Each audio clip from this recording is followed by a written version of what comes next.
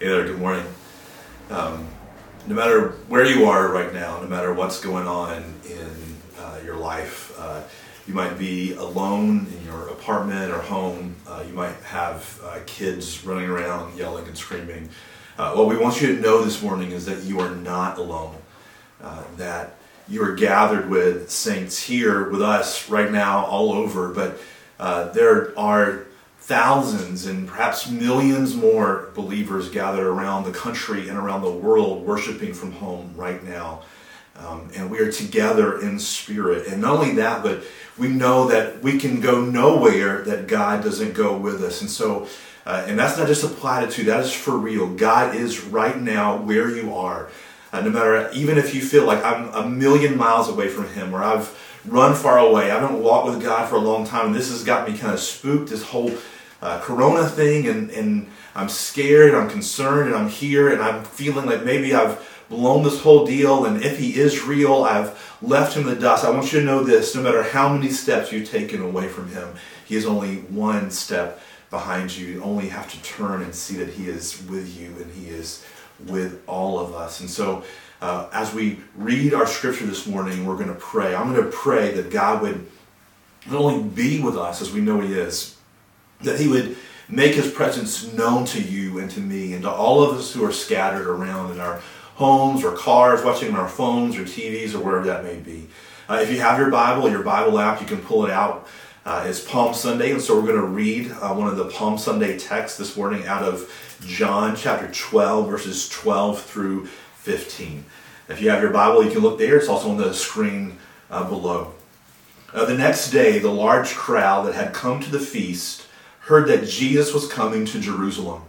So they took branches of palm trees and went out to meet Him, crying out, "Hosanna! Blessed is He who comes in the name of the Lord, even the King of Israel."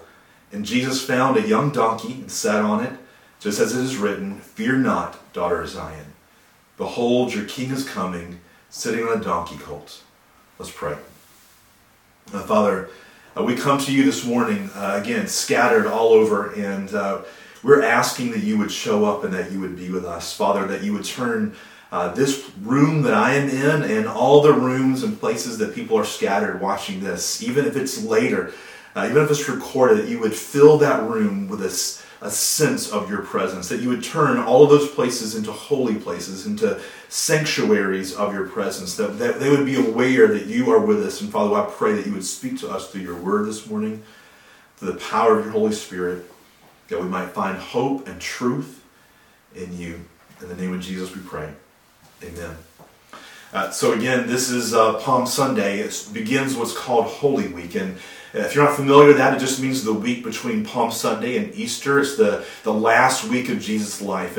And that's what's actually going on here, actually, as we enter into this passage, that right now it would be Palm Sunday, and Jesus would be entering into Jerusalem. And He knows that He's heading into the last few days of His life. That come on Thursday, He's going to be betrayed and turned over to the authorities. On Friday, He's going to be sentenced to death and killed. And then, unbeknownst to everyone else, and in the middle of their horror, as this week kind of rounds off to an end, that there is a new day and new life coming as He's going to be resurrected on Easter. But Jesus is thinking about all those things as He's heading into Jerusalem. He's been ministering for several years in the region surrounding, and now he's heading into Jerusalem. And as he is, news of His teachings, that He spoke with a man with authority like nobody had ever heard before, and His miracles that He had done are like kind of spreading out before Him and going into the city. Now,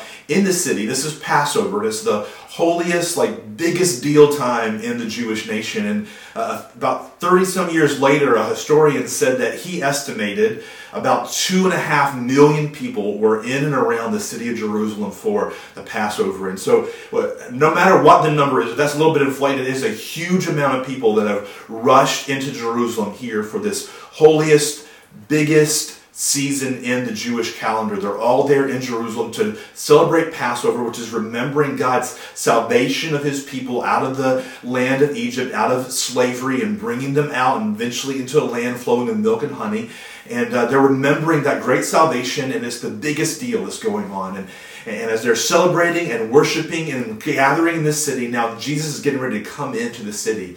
And as the news spreads that Jesus is coming, that man has been teaching and healing, and a new kind of wave of news passes through, and that is that, hey, a couple of days ago, this man named Lazarus, this town called Bethany, he had been dead for several days, and Jesus showed up, and he commanded Lazarus to come forth out of the grave. And you know what happened? That man, that body, came back to life, and he came out of the grave back to Jesus. And so they're thinking, hey, if this is the man who's coming, who has some sort of control and power even to call life from death, then maybe this guy is the Messiah. And this is a person, the king, actually, that the nation of Israel had been waiting for.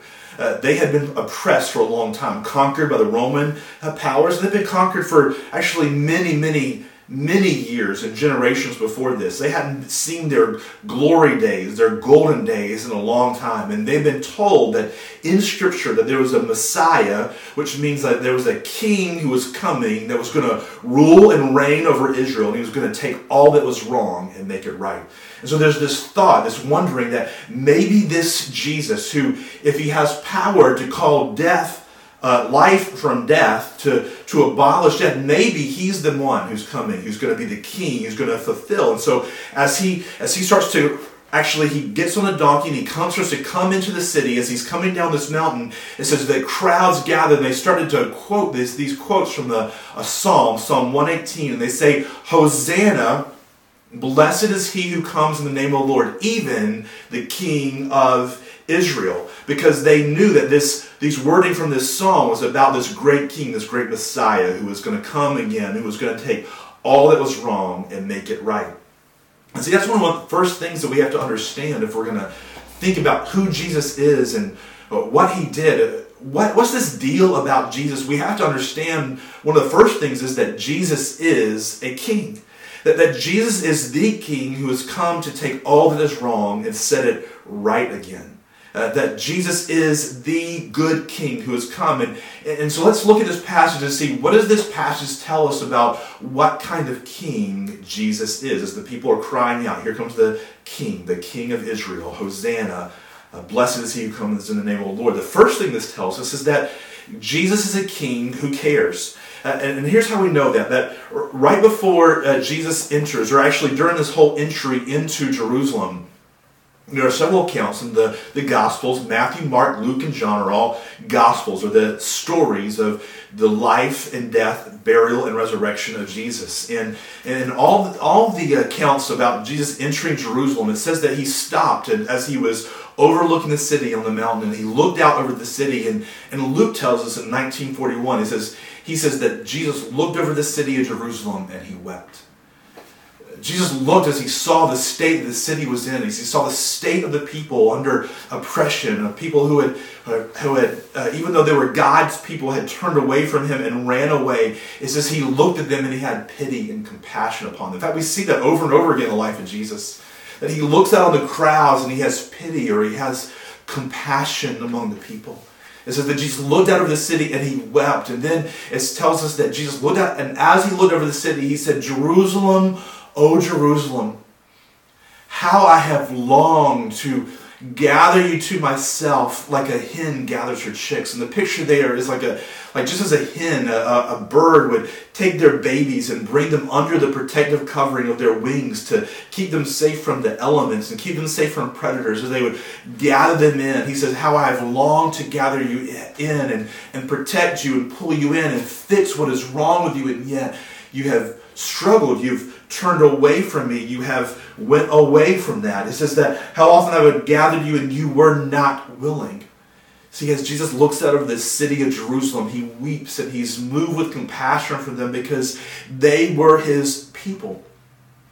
They were the people that God had chosen to be his people. He had provided for them over and over again. We've already said that he delivered them out of Egypt. He over and over again provided for them in the wilderness. He took them through the Red Sea. He gave them manna from heaven. He gave them birds out of nowhere when they were hungry for meat. He gave them water out of a rock. And then he delivered them by his hand into a land that they did not own, the land of Canaan, where they were able to overcome the adversaries who were more powerful and more numerous than they. And he delivered them over and over again. He had cared for them and provided for them. He loved them. They were his people, his covenant people. There's this phrase that we see in the English Bible, particularly through the Old Testament. It says, it's called the steadfast love of the Lord. In fact, we heard it in our call to worship this morning out of Psalm 118.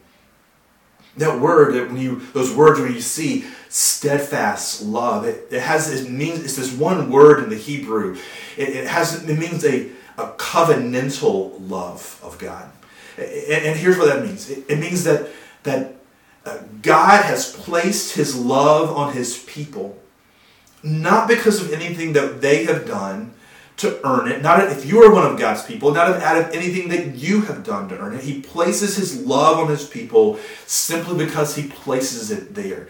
He loves them because they're his people, and they're his people because he loves them. And it's a covenant love. It says that as long as God lives, he will honor, he will covenant, he will fulfill his part of pouring out his love and care on his people.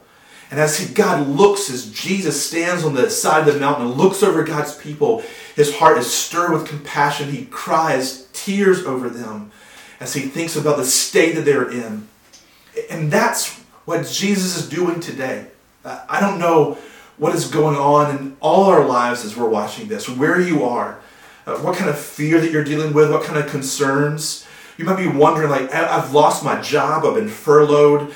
My kids, I don't know if they're getting the proper education that they need. You might be wondering, I don't know what's going to happen to my savings. What I own a business. What's going to happen 3 or 4 months from now or a year from now? What about my mortgage?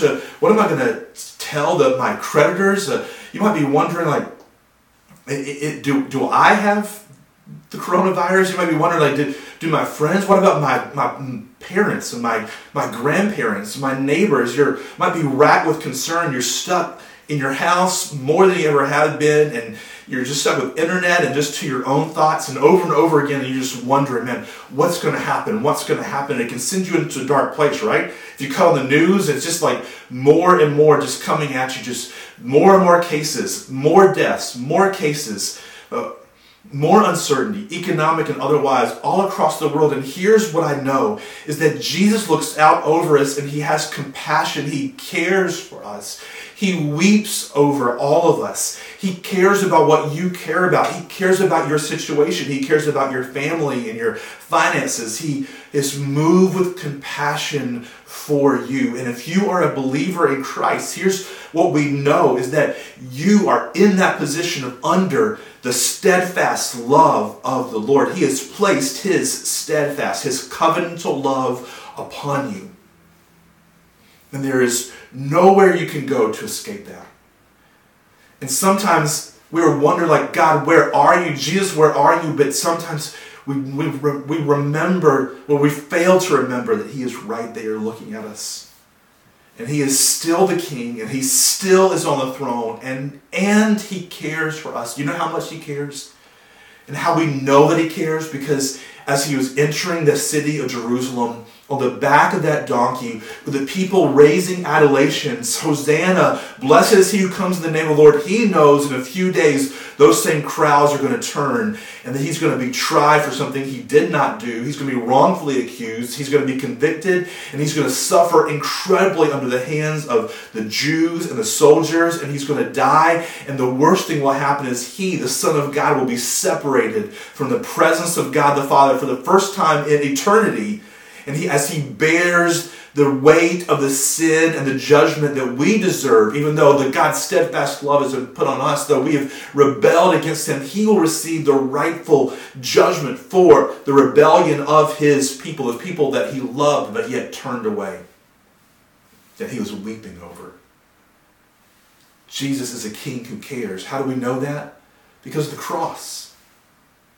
Because of what we're celebrating this week. He cared enough to give himself for you and for me to suffer incredibly and immeasurably under our judgment. He cares. He cares all the way to death. He cares all the way to the cross. He cares for you. And you say, man, I might be one of those people. I've been running away. I've been turning away. Maybe I was in church when I was a kid, or maybe I was in church a while ago, or man, I've never thought this Christianity thing was something legit, and I've been running hard from Him. And here's the message for you today. Wake up and see. Let this incredible crisis that we're in, let it serve a good purpose, though it was meant for evil, to wake you up and see that there is a King, and that King cares for you, and He cared all the way to the cross. You see, we have a King who cares, and we also have a King, this tells us, a King who comes. See, we have a King who comes. He comes, first of all, to a people in trouble. Listen to the cries of the crowd as Jesus is coming down the mountain on that donkey. They're singing out, Hosanna, blessed is he who comes in the name of the Lord. Now that word Hosanna is an interesting word. It really means, Lord, save us. They're crying out, Lord, save us. The King is coming. They're saying, save us, King, as you are coming. Save us, Lord. And so you don't cry out, Lord, save us, unless you know that you're in trouble. You don't cry out Hosanna until you know that you're in a place of danger. And many of us, because of our own personality or our strength or our ability to earn, or the state of our economy, or the comfortable lifestyle that we have, as most of us being Americans, because of those things, most of us haven't felt our true sense of trouble and our true sense of need. And it's times like this that wake us up to see, wow, I am in need, I am in trouble, and it causes us to stir us to cry out and say, Hosanna. And here's the thing, if He is a King who cares, and He's a King who comes to a people in trouble, you know what that means? That means He's a King especially to those who are in trouble. That's who Jesus is a King for. He's not a King for the comfortable. He's not a King for the secure. He's not a King for the ones who the system are working for. He's a King for those who are the bottom. He's a King for those who are in need. Maybe you've heard the Sermon on the Mount before. Blessed are those who mourn. Blessed are those who are meek. Blessed are those who are poor in spirit. That's where the message of the King comes to, because He comes to those who are in trouble. And is a King especially to those who are troubled. He comes to those who are troubled, and He comes to us. He comes to His people. Here's the incredible thing about this picture. As Jesus is coming into the city of Jerusalem, knowing what's going to happen, He's telling His disciples around Him for months leading up to this point, I'm going to suffer at the hands of the authorities in Jerusalem. I'm going to be crucified, and I'm going to rise again. He's been telling them. They've been missing it. They've been kind of thinking, maybe speaking in an analogy or some kind of metaphor. They're not sure what's going on, but He's been telling them for a while, and yet He still comes, and He comes to His people. And here's the thing, He didn't send help. That's what I would have done. If I was almighty and powerful, I would have said, hey, let's figure out a way we can send help to these people I want to help. Well, let's find an army, let's find some kind of force, let's find some kind of technology, let's find something that can fix this, and let's send help to these people. But Jesus didn't send someone else or something else to help us. He came to us to help us. He didn't send help. He was the help Himself. Jesus is a King who comes to His people, and He comes to calm our fears. Do you see that in verse 14 and 15? And Jesus found a young donkey and sat on it, just as written. And this was the prophecy one of the prophecies that He was fulfilling. Fear not, daughter of Zion. When it says daughter of Zion, He's speaking to the people of Israel. Fear not, daughter of Zion. Behold, your King is coming. Fear not. Behold, your King is coming. Jesus comes to those who are in trouble, and He comes to us, and He comes to calm our fears. It's the most commanded command in Scripture. Fear not, or do not fear. And why does he come to calm our fears? How does those fears get calm? Because the King has come. Yeah, fear comes to us because we have a sense of helplessness, because we have a sense of really what's going on is we have a sense that we're under the rule or reign of somebody or something else. There's something that I don't have control over, and somebody else or something else has control, and so therefore I fear when I don't feel I have control over the situation. And yet he says, fear not, daughter of Zion, fear not. Behold, here's why you cannot fear, because your king, look, behold, your king is coming. We cannot fear. There's an ability for us to not fear in the middle. Think about you've probably heard Psalm 23. Even through the valley of the shadow of death, I fear no evil because God is with me. Now, what he didn't say is, hey, everything is good around me. Did you hear the wording there? Even in the valley of the shadow of death. He says, you spread a table before me in the very presence of my enemy. He doesn't always do away with the enemy. Sometimes Jesus healed people, and they're saying Hosanna and crying out to Jesus as he enters the city of Jerusalem because they're thinking, man, he's turned water into wine. He's multiplied bread and fish. He has cared for. He has healed the sick. He has raised the dead. He's going to come here and he's going to do all those things for us. And yet he didn't do that we have record of as he was in the city of Jerusalem. You know what he came to do? He came to quell and calm the very basis of our fears, which is death. Here's how you can fear no evil. Because the King has come, and the King has come to us, and he's come to abolish death and replace the rule of death and sin and sickness and disease with his righteous rule. He's come to make all that is wrong right again. Jesus came to calm fear, and he came humbly. Now that's where the kind of this picture of the people who are crying out for the King of Israel to enter the city of Jerusalem. What would happen is a conqueror or a great leader, a great military leader would enter into a city on the back of a war horse, and his followers would cheer at his coming and know that he's going to come, he's going to put together an army, and we're going to fight our enemies together. And yet Jesus, as he enters the city, and he orchestrates this whole event, as if you look at some of the other accounts, he orchestrated where the donkey was going to be and who was going to get it and how everything was going to happen. He was the king with a complete knowledge. And he comes not on the back of a war horse, he mounts himself on the back of a baby donkey. And what he's saying by doing that, he's fulfilling a prophecy, but in fulfilling the prophecy, he's declaring, I'm not coming to overcome our enemies through war and battle and armies. I'm coming humbly. He's a king who's incredibly approachable.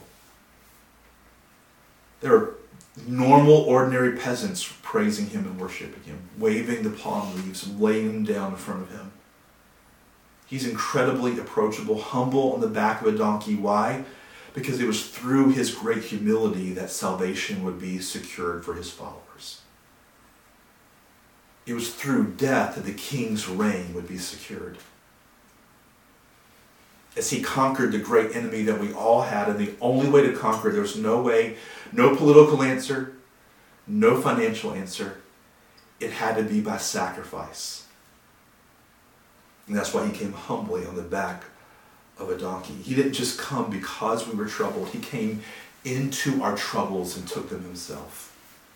And he came knowing he would be rejected, like he's going forth like into the jaws of the lion, knowing that these very people who are singing and who are crying out Hosanna and calling him the King of Israel, some of these very people will be parts of the crowds who only days from now would be saying, crucify him. That the religious leaders that are standing by watching him right now, they will soon be conspiring on how to turn him over to the authorities and have him crucified at false charges of people. Jesus came knowing he would be rejected. He's a king who cares and a king who comes, but we can't ignore this. Jesus is a king, and a king, here's what a king does. He creates a kingdom. You see, Jesus is a king, and there are certain implications of Jesus being king or anybody being king. See, first of all, a king rules. A king is in charge. And by Jesus entering the city, accepting the adulation of the people, calling him king, riding the back of a donkey, entering just like a king, and later on, even at his trial, as we see it in Matthew 27, even at his trial, they say, hey, is it true that you're the king of Israel? He says, hey, what you say is true. You said it. He would be tried as the king of Israel, and the accusation over him on the cross would read, here is the king of the Jews. That was his accusation against him. He was the king, and he is the king, and a king rules and reigns. That means the king is in charge. And so for us to accept that Jesus is king means that he is a king and he is going to rule. Here's the other thing that happens with a king. A king not only rules, but a king has a kingdom. That means he has a people under his rule and reign. But not only is Jesus saying that he is a king, Jesus is saying that he's the king. Jesus claims absolute and utter sovereignty or kingship over all of creation, over all of eternity. He is the King of kings, and he is the Lord of all other lords. See, he is creating a new kind of kingdom where he rules and reigns, and he has subjects who are under him, under his rule, under his reign, and he creates a whole new economy, a whole new system, a whole new way of thinking about life and relationships and money and sex and even politics. He's a whole new way of thinking about life because he's the king and he determines it. What does it mean to be a part of God's kingdom or Jesus' kingdom? It means, first of all, it means that we accept his rule. See, here's the thing. You're not a Christian. You're not a believer in Christ. You might kind of believe some things around Christianity, but you're not a Christian unless you accept Jesus' rule and reign over your life. There's no such thing as a Jesus who's an advisor, or Jesus who's a political savant, or Jesus who's a political guide. There's Jesus as king, or there's Jesus as nothing. Well, actually, he's king either way. There's either me bowing my knee to him as king, or there's nothing.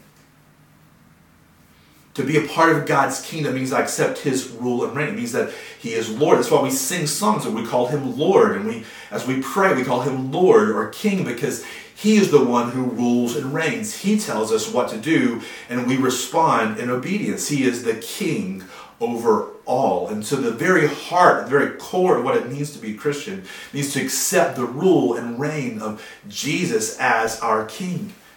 And what comes with that is his protection. That's why they're singing, Hosanna, come and save us. They're crying out to him because under the rule and reign of the king is found protection. All the power, all of the might of the king protects and hangs over like the hen that draws his chicks underneath her. So as the king draws his people underneath his protective canopy. And under the king's rule and reign, there is protection, and we enjoy his protection, but there's no protection apart from him being the ruler. And then the other thing that happens as his subjects is that we emulate his ways. We don't just say, hey, God, you're king, Jesus, you're king, and we go out and do our own thing. We are under his rule and we emulate his ways. We find ourselves walking in the footsteps of Jesus, who is the humble king on the donkey, who suffered and served for the sake of the people in the kingdom. See, Jesus comes in, and as he does, not everybody around accepts him. He challenges the political hopes that are in the crowd. There's some of those crowds are going to turn against him and say, no, hey, we thought you were going to come in and you're going to heal and raise from the dead and you're going to conquer the Romans, but if you're not going to do that, I'm out. And there are religious leaders who are standing around and says, hey, if you're not going to participate in this religious system that gives us power, then you are out of this, dude. We are going to falsely accuse you and we're going to get you out of the picture. But see, even though Jesus is a good and compassionate king who came to help, yet he came and he was rejected by his own people, and he's been continually rejected by people since then when he does not do things the way that we want him to do. You see, sometimes he heals. Sometimes he delivers in the way we expect him to. And sometimes we're in the valley of the shadow of death, and our enemies are encamped around him. And that's when we're sorely tested to see, is Jesus king or am I king? Am I under his rule and his protection, or am I trying to use him to accomplish my own agenda? And here's the truth about Jesus as king. Just as these crowds and religious authorities, he will not be used by them for his own purposes, for their purposes. He will not be used by any of us for ours. But there is such a freedom from humbling yourself under the rule of Jesus and his reign. See, there's only two responses to the king. We reject him and his claims, like the religious leaders and the Jews and the Romans did. They rejected Jesus out of envy. They mocked him as king. They hung over his head on the cross, the accusation. Or we cry out, Hosanna, Lord, save us.